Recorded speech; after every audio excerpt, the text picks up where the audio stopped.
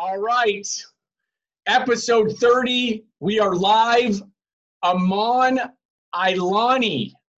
Jason Del Grande. I know him. That's why I'm talking like that.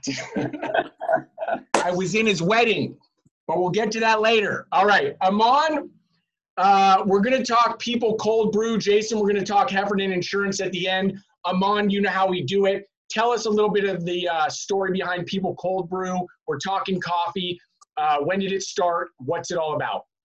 Yeah. So thanks for having me on, Mark. I was born and raised in Dubai, and back home, I grew up around a really great coffee culture. The sweet smell of dates and dark roast coffee filled every home I grew up in. But I was never really a coffee drinker until I moved over to America for college. So just graduated from Bentley University, just outside of Boston, and I never really drank coffee until my freshman year. Um, there was one night when I needed a caffeine boost, and for whatever reason, I didn't have any options, so I grabbed a bottle from a vending machine, and it was just so full of sugars that I had no choice but to have a sugar crash. And after I had that sugar crash, I was like, okay, there has to be a better way, a better option. So I collaborated with my family, who's been in business for years, and we created People Cold Brew. And now you've been in business for years, so give us that story. What's the framework there? Yeah, so we incorporated. So I was an entrepreneurship major at Bentley, and as part of my major, we all have to start and launch our own ventures in order to graduate. A lot of my friends did something smaller, like dorm cleaning services or car cleaning services, but I thought, I have this massive passion for coffee. Why not put it in a can and go to the market with it? So I did that. We incorporated in September, and we faced every issue you could possibly imagine. But a lot of the early kind of few months was learning, getting things down, finding co-packers and stuff like that. And it's been a great partnership. And now we're about ready to enter the retail market. So things took a little longer than I would have liked, but I was a full-time student, so trying to give myself some grace for that. Okay, now we're talking the coffee market, right? Very competitive. Absolutely. All CPG is competitive. We're in a competitive space, but coffee is competitive. You've got some behemoths in there. What are you going to do to stand out? Do you have a specific strategy that you guys are going to be running with? Yeah, I think the biggest thing that we found when I just talked to my friends who were some of my first consumers is they said that our cold brew company is so different because we're local, we're independent, we're family owned. I come from an ethnic background, and I bring my own story to that. And my story is not something that anybody else has. So that's our key differentiator. But on a coffee perspective, what we found is that a lot of the current cold brews in the ready to drink market are a lot darker roasted, whereas we're a lot lighter. So we're on the complete opposite end of the spectrum.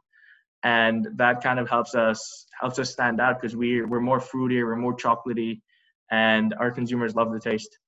So you found a co-packer. For those that are watching and they want to get into the food and beverage space, what were the first steps that you made in terms of identifying that co-packer? I think the biggest thing is just finding someone that believes in you, that can see your vision. That's one of the biggest struggles that I had is obviously as a college student, not a lot of people could see my vision like I could. So once I found a co-packer that could see my vision and could see how far I wanted to take this, then I thought, you know what, this is awesome. And yeah, we got to work.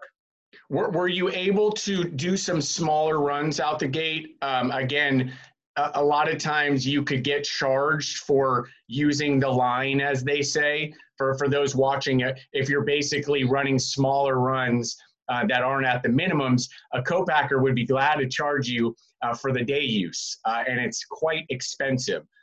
Is that something that you ran into at your first runs? Yeah, so what made it great is that our co-packer right from the get-go said, listen, our minimum is pretty small. So our minimum was only one pallet. Yeah. which is about 80 cases, 80 24 packs, right? So not too bad. But they were like, we'll help you. So yeah, we did do tasting runs, and it was awesome. I loved the experience. I love getting to see my coffee come to life. And I remember the day I held my first can, I was just like, this is crazy. You're like, this is like a little baby being born. And it's been a great journey ever since. Well, no, the baby being born is a lot louder than that. I can tell you that for sure. But I get the sentiment. Now, you, I'm assuming, are direct to consumer out the gate. When did that happen? You must have turned on either your website or you're moving it, some of the stuff to Amazon. What does that look like? Yeah, so we're actually, that's interesting you say that, because we're actually not. We're launching direct into retail at the end of the summer, but basically what happened was we just realized that perishable shipping is just so expensive. I mean, it's borderline impossible if you're not VC funded. So I went the old school way. I rented refrigerated trucks, and I just started making routes, selling it myself to my friends. And then once I got the money and once I was profitable, we pursued distribution, and we're in the process of doing that right now. Very cool. Okay, so you went to local stores in your area. Again, you're in the Boston area, correct? Mm-hmm. Correct. Got it. So you go to local areas, your corner stores, you start putting some product in there and start having some data points where you're selling and finding some information as far as the consumer. Exactly. And it's all about, I think at some point you just have to get gritty. You have to get, I don't know how to, you just have to get ready to fight and, trudge through the mud. But it was actually very early on that I kind of just pitched my product to a distributor, and I said, hey, this is what we got. And they were like, okay, we love it. They gave me a list of their key accounts. I pitched to them. They loved it. And now we're in the process of onboarding. So I didn't go the full long way around, but I definitely didn't get a shortcut. You got to be gritty, folks. Did you hear him say it? Gritty. Yes, that is a great way to start a business, especially if you don't have cash or you don't have cash to risk. You can get a product out there. You can go to corner stores. You can go to local stores. You can find small distribution in your region and see what happens. I think that's the best route to go. Talked about it many, many times. So end of summer, I think there is potentially a name change. Tell us what that is and give us a little behind the scenes on how that move happened. Yeah, so I launched this People Cold Brew. I thought it was a great name, super naive, 20-year-old entrepreneur. I was like, oh, this is great. I never ran a trademark search, never did any of that. Unfortunately, I would say I probably was not under the best guidance. A professor who was mentoring me, told me that it wasn't the most important thing, which I not concede that I just heavily disagree with. But I tried to be smart in March, and I filed for a trademark, and we got rejected. And it was basically, there was a hit against a coffee shop, not even a product, but a coffee shop. And a lawyer just told me, listen, you're in a collision course with them. You're not really cranked into distribution yet where you can afford to change your name now. So I said, you know what, pump the brakes. I changed the name. So our new name is Sahol Cold Brew, SAH.OL, Sahol, meaning a play on words of life in Irish, life community. My best friend growing up was Irish, so that name means a lot to me. And we're still able to use our same logo or same slogan, which is awesome. But yeah, we'll be launching in 20 plus stores in New England at the end of the summer under Sahol Cold Brew. Very cool. All right. And so again, end of summer, you continue on the route that you're on. You go regional, continue to go regional, bring in some cash, duplicate the process, continue to open up a few more stores. Is that sort of going to be the path, let's say, for the next 6 months at least? Absolutely. We want to dominate New England before we ever look at any other regions. We want to be king of our backyard, and then let people come to us and just keep grinding. King of the backyard, folks. King of the backyard. It is a great way to build a business. It can be done that way. Don't ever let anybody tell you it can't. We talk about a inch wide, mile deep scenario. That's the one. Amon, good stuff. Appreciate you giving us the story. We're going to move this over to Mr. Del Grande, Heffernan Insurance. I know the guy. Knowing the guy. Jason, tell us a little bit about Heffernan Insurance and what you do and who it's for. You got it, Mark. Thank you for the introduction. And as you know, I'm the broker for I1.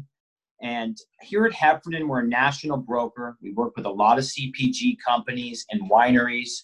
And we built a platform for the middle market that truly rivals what the top consultants deliver to the Fortune 500. So this robust suite of services includes employee engagement tools, wellness, compliance, human capital consulting, and true transparency around their medical and dental plans, along with some alternative funding strategies that have been very successful. So I love what I do. I love the space I'm in. And, we've been friends for 20 years. So I wanted to tell you, congratulations on all the success you're having. Oh, my man. Yes. So Heffernan and Jason specifically, they do handle our insurance. So I'm just sending that out there. He's actually handled, I think, insurance for the last however many ventures. Give us one of the things that you think most companies like ours, maybe even in our space, don't know or should know about insurance requirements. Is there one specific thing that comes to mind? Insurance requirements. Yeah, what do you find out when you're calling on somebody and maybe they maybe don't even have a policy that they should? Maybe, give us what that looks like. True. Well, here in California, I dominate this space, and our governor made it mandatory that businesses like I1 have to offer an affordable medical plan. So whether it's at a low contribution strategy of 50%, you have to at least offer it. Now, your employees have the opportunity to take it or go to an exchange or buy it on their own, or maybe even go on their spouse's plan. So it is a requirement by the state of California to offer benefits. There you go. See, you learn something new every single day. There you go. Jason Del Grande, Heffernan Insurance. There's info there if you want to reach out. Amon Ilani, info there if you want to check out some cold brew. Be well, guys. I appreciate you being on. Thanks, Mark. Peace.